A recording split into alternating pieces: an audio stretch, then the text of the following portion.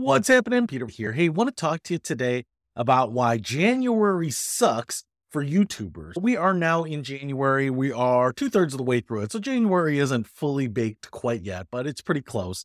And as my 10th year on YouTube, I experienced this for a long time. This is not unique to my channel at all. It is pretty commonplace for anyone who is in the YouTube partner program. So if you collect AdSense revenue, they will run ads on your YouTube videos. And anyone who does that and collects part of that will usually see a pretty significant trend downward. So I just wanted to share with you some of my general percentages here, and also what I'm seeing tracking for this January and why it sucks and how it affects the strategy. So when I am on YouTube, you get ads run over your videos. Now, there's a couple things that will happen. There's really two big components to this. How many views are you getting? And then what are the ad rates at that particular point in time?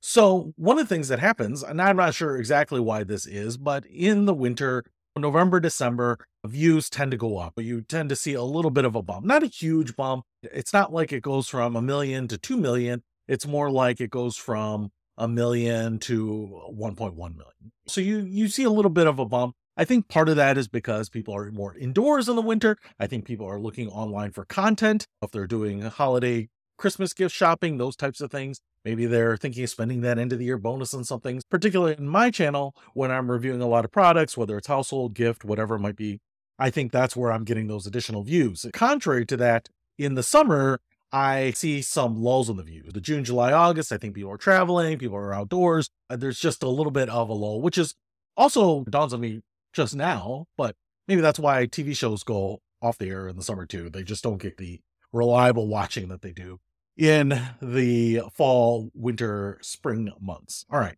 So that's one thing. So you get a little bit of a bump in the views. The other thing that we get is a much bigger bump in the advertising rates. And that is because of the holiday shopping season, as far as I know. So what ends up happening is that a lot of companies try to advertise in October, November, December so that you buy the product. So one, there might be more ads. The ads that you see are getting bid up in the auctions. While a company might have paid $1 to run an ad in August, they might be paying $2 or $3 to run that same ad in December, just because they're competing for a limited amount of airtime and they want to get their ad seen. So the ad rates go up. Now, what does that mean? Does that mean 2x? It can. In some years, especially when my ad rates were much lower and I was growing, my November and December total ad revenue, the total AdSense, the money that YouTube shares with you. When I first started, my total ad revenue was like $30 a month. It obviously starts at zero, but they didn't pay out the AdSense revenue until you hit $100 threshold so they could do the direct deposit.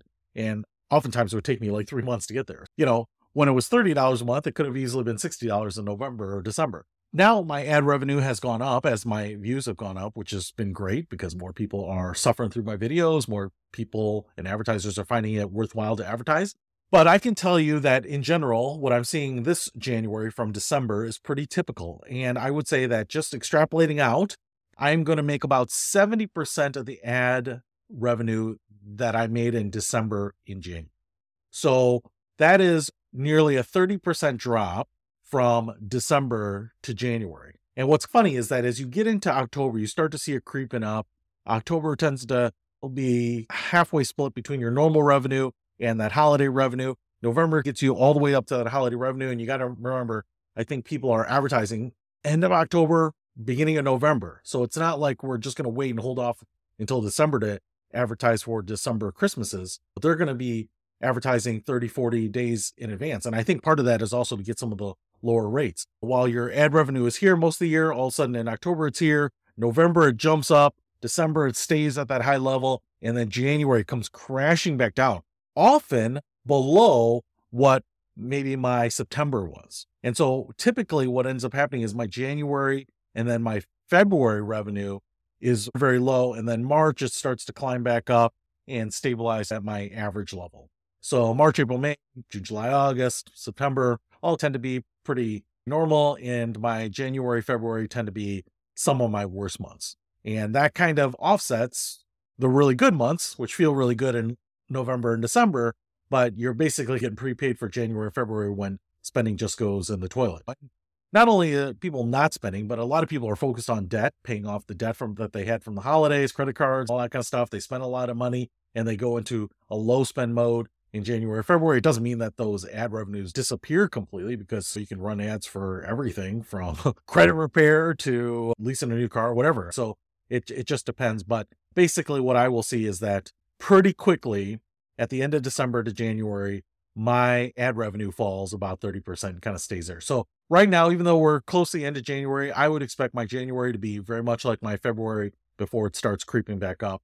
I'm not sure what other YouTubers are seeing specifically, if that's what they're seeing too, but what it does is it creates a strategy, and I've seen other people talk about it, but they try to get out their best, most compelling content in November, December. They try to put out as many videos in November and December as possible because they want the views up because of the higher ad rates.